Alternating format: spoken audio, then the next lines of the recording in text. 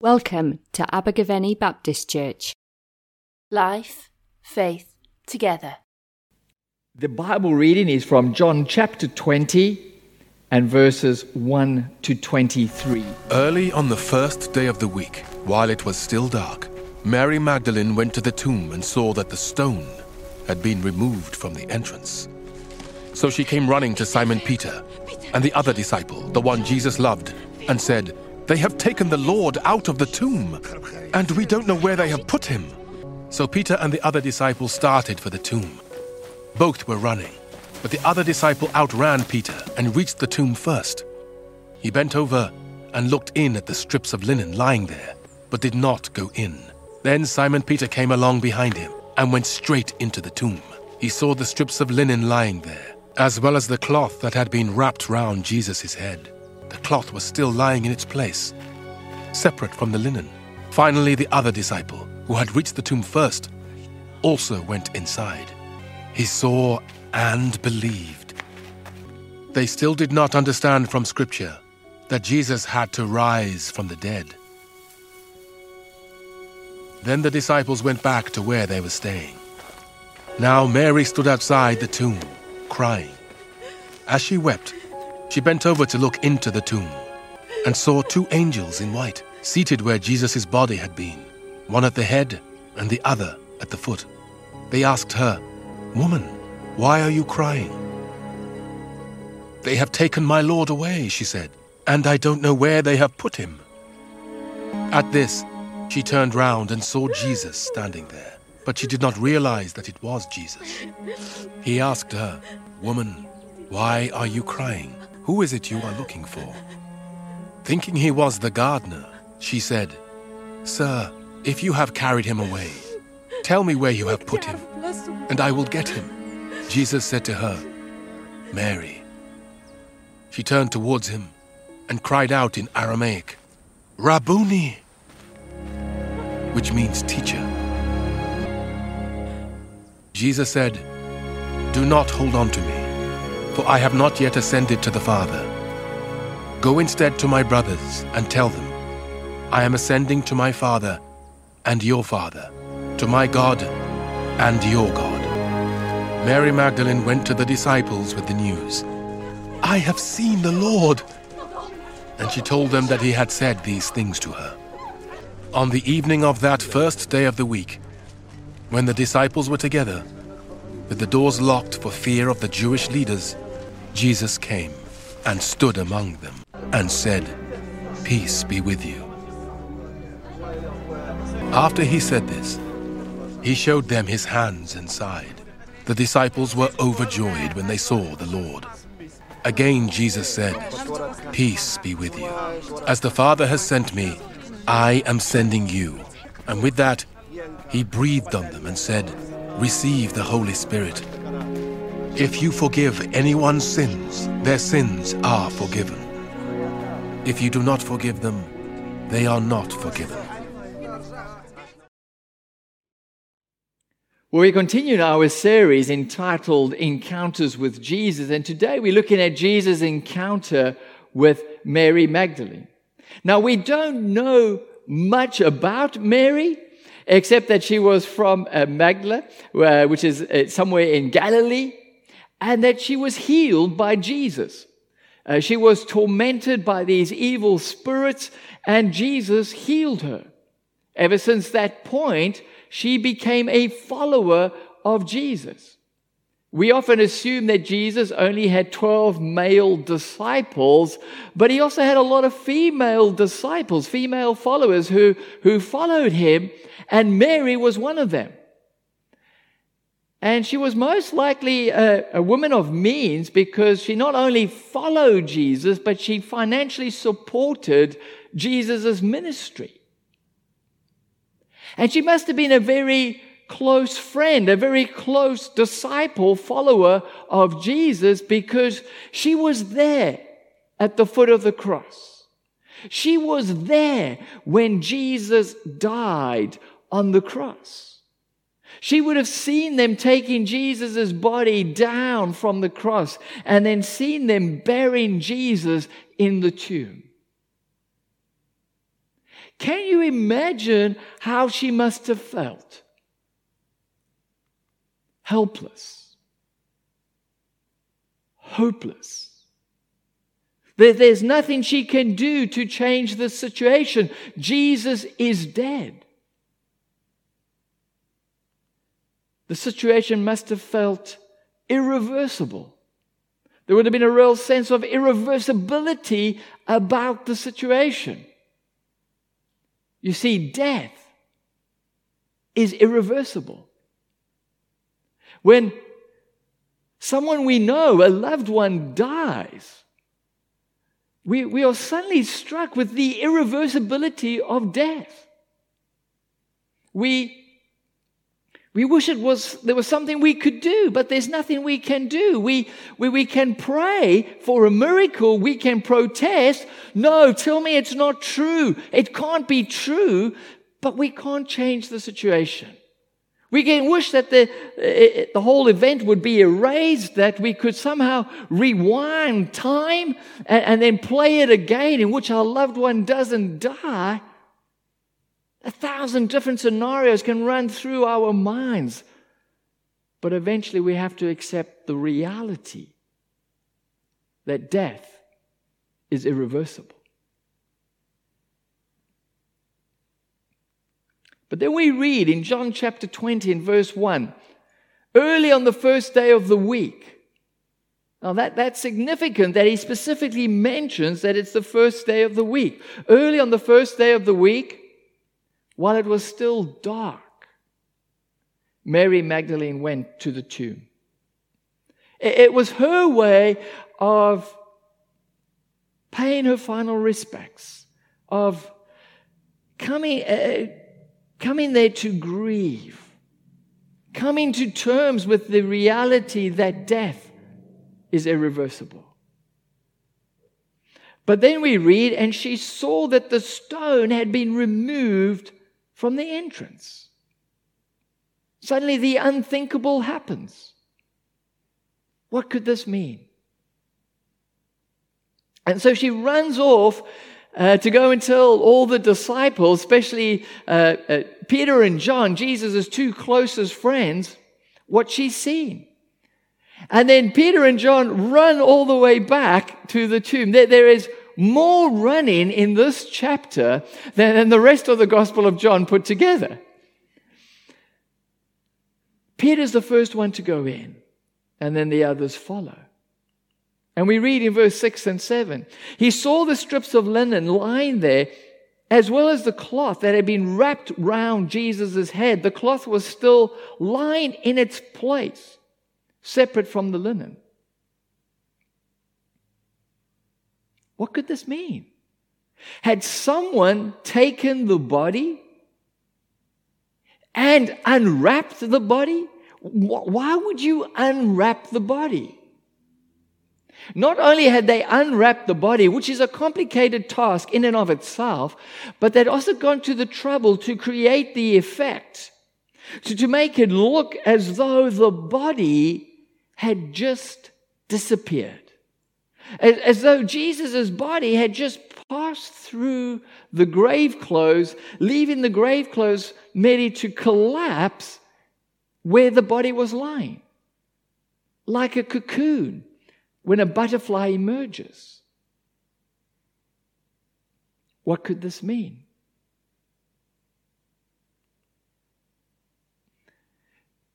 Peter and John eventually go home, and Mary's left at the tomb by herself. And we read in verses 11 and 12, now Mary stood outside the tomb crying. As she wept, she bent over to look into the tomb.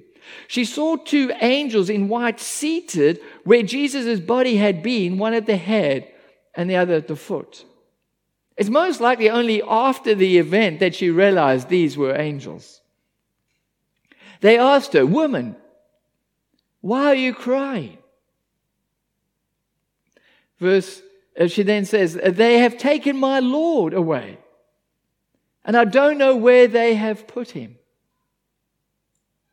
Because she knows that death is irreversible, her only conclusion is that someone must have taken the body.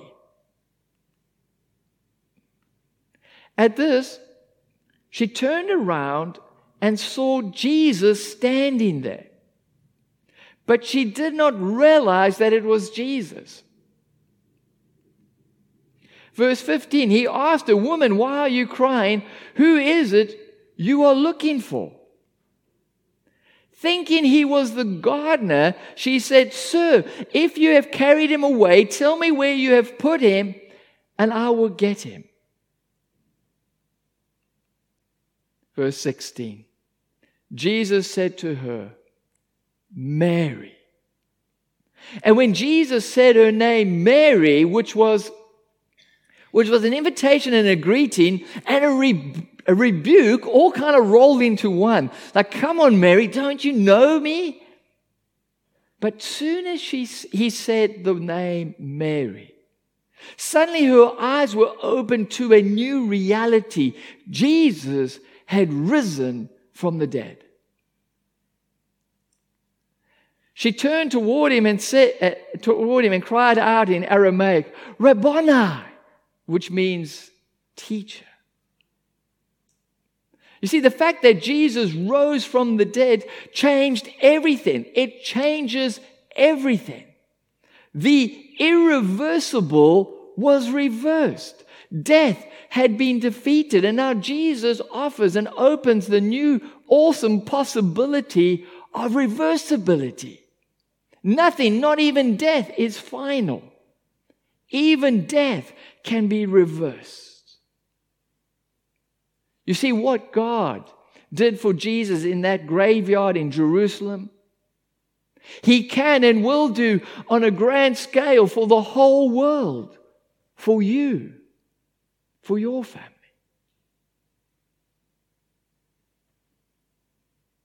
And He offers this awesome hope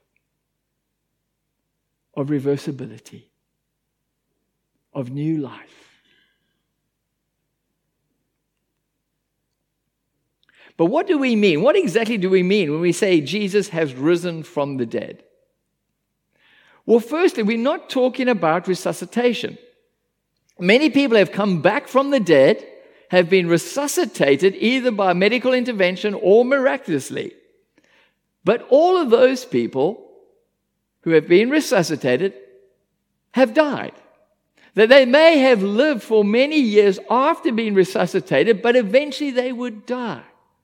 When Jesus came back from the dead, He never died again. So we're not talking about resuscitation. Secondly, we're not talking about a spiritual rising. Jesus did not just spiritually rise from the dead, He physically rose from the dead. The tomb was empty.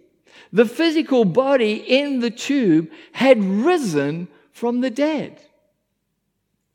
That's why Jesus says to Mary in verse 17, "Do not hold on to me." He had a physical body that could be held on to. Later in John chapter 20 and verse 20, we're told that He showed His disciples His hands and His side. They could see the scars in His hand and His side. They could touch the scars. He had a physical body. In other passages, we're told how Jesus ate and drank with His disciples. He had a physical body. But thirdly, we're not talking about a natural physical body. We're talking about a supernatural physical body. Okay, what do I mean by that?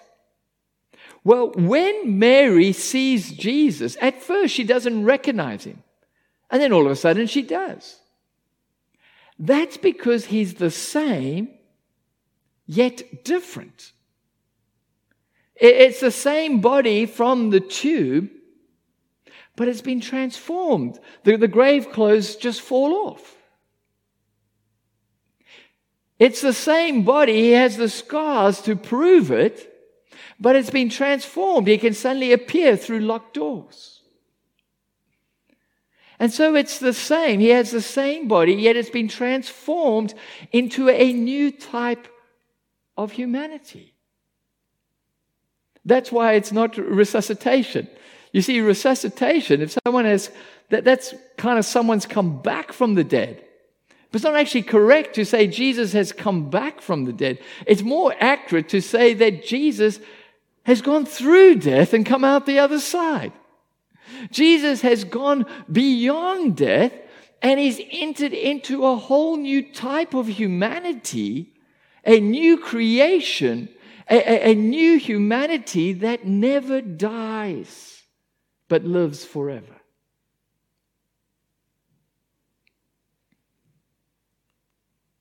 You see, when Jesus rose from the dead, everything changed. What exactly has changed? Well, new creation had begun. You see, the Jews in the first century, they all believed in the resurrection, in the rising, based on Daniel chapter 12 and verse 2.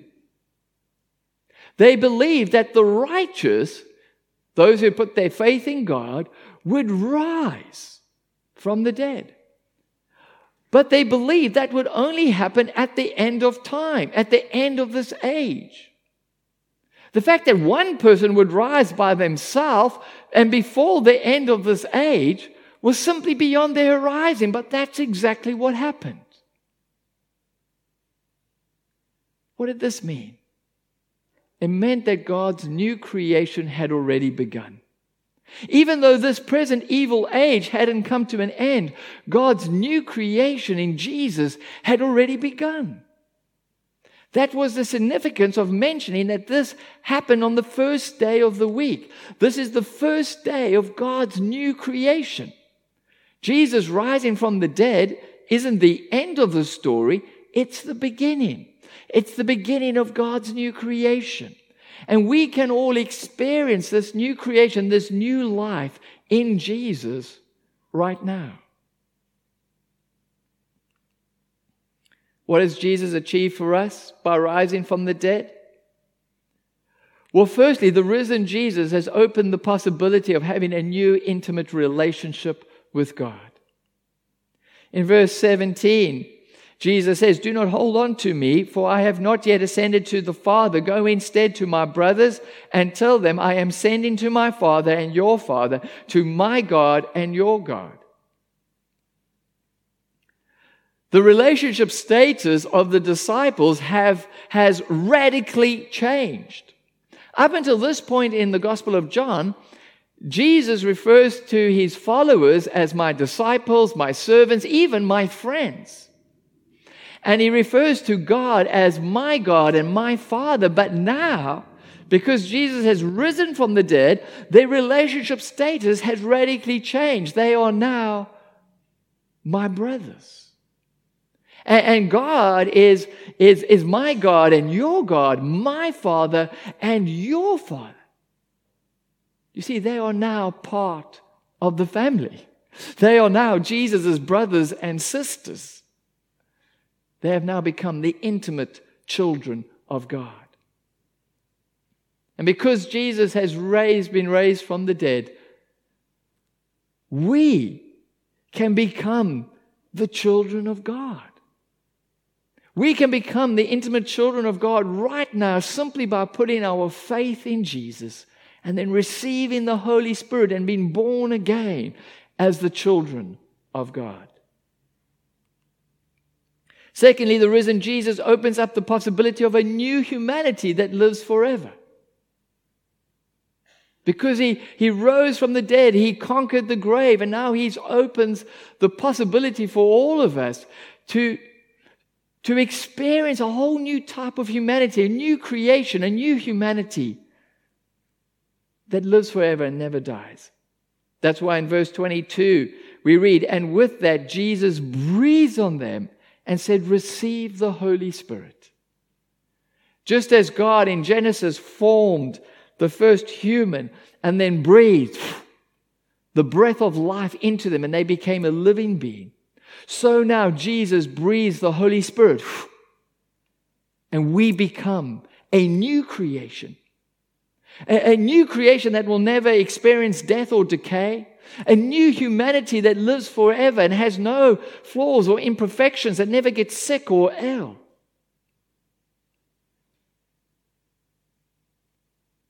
And in this new creation, everyone's going to have this perfect, flawless body. Well, that's everyone except for one person. Jesus is the only person who's going to have scars. Scars on his hands and his side and his feet. An eternal reminder of the cost of our salvation. And then thirdly, the risen Jesus opens up the possibility of a new purpose in life. In verse 21 to 23, we read, "And again Jesus said, 'Peace be with you. As the Father has sent me, I am sending you.' And with that he breathed on them and said, 'Receive the Holy Spirit. If you forgive anyone's sins, their sins are forgiven. If you do not forgive them, they are not forgiven.'" And so just as God the Father sent Jesus on earth, so now the risen Jesus sends us and empowers us by his Holy Spirit to go and share the good news that Jesus has risen from the dead, so that people can respond in faith and have their sins forgiven, so they can enter into a relationship with God and experience life, eternal life. And this is now our primary calling and purpose in life. Just as Mary rushed off to tell the disciples the good news that she had seen the risen Jesus, so we need to go and share the good news. What a privilege. What a wonderful purpose in life. Now, of course, when it says, "If you forgive anyone's sins, their sins are forgiven," that doesn't mean we have the power to choose whether people's sins are going to be forgiven or not. Only God can forgive sins. What it means is we have the privilege to share the good news of Jesus with other people. And if they respond to that message in faith, then we can declare with absolute confidence that their sins are forgiven. What a privilege. What a wonderful purpose to have in life. And then fourthly, Jesus opens up the new possibility of having new joy amid fear. We read in verse 19 and 20, "When the disciples were together with the doors locked for fear of the Jewish leaders, Jesus came and stood among them and said, 'Peace be with you.' The disciples were overjoyed when they saw the Lord."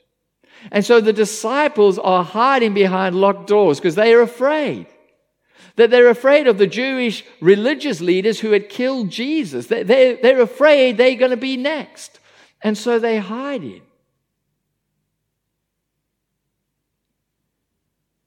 But soon as they experienced the risen Jesus, soon as they saw him, their fear turned to peace and joy, a profound sense of joy. See, there are a lot of heartaches and pain in life.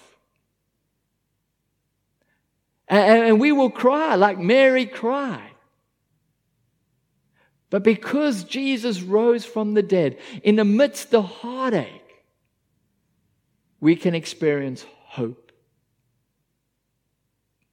And our despair can turn to hope. Our fear can turn to faith. And our sorrow can turn to joy. A profound sense of joy.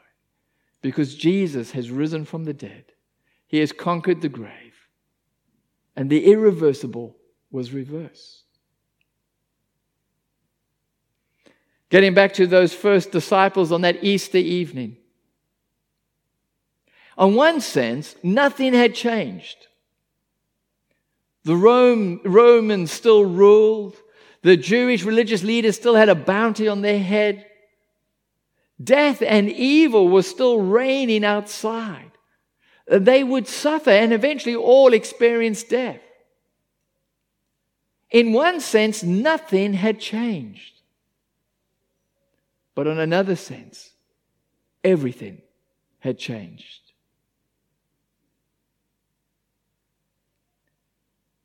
The irreversible had been reversed.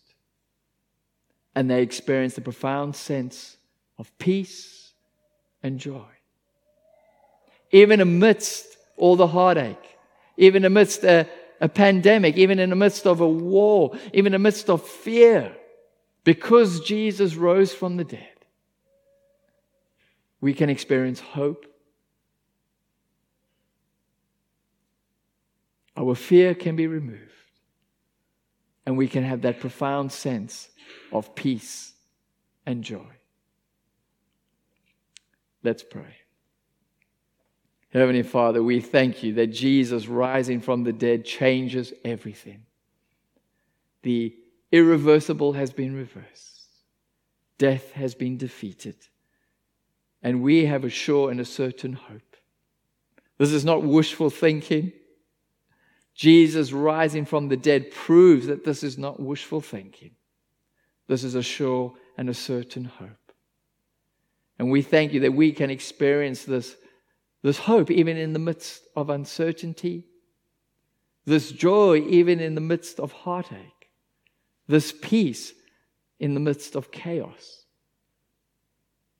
because of Jesus. And so, Father, we want to receive that new life afresh today. Thank you so much. Amen. Thank you for listening. For more information, please visit our website, abergavenybaptist.co.uk.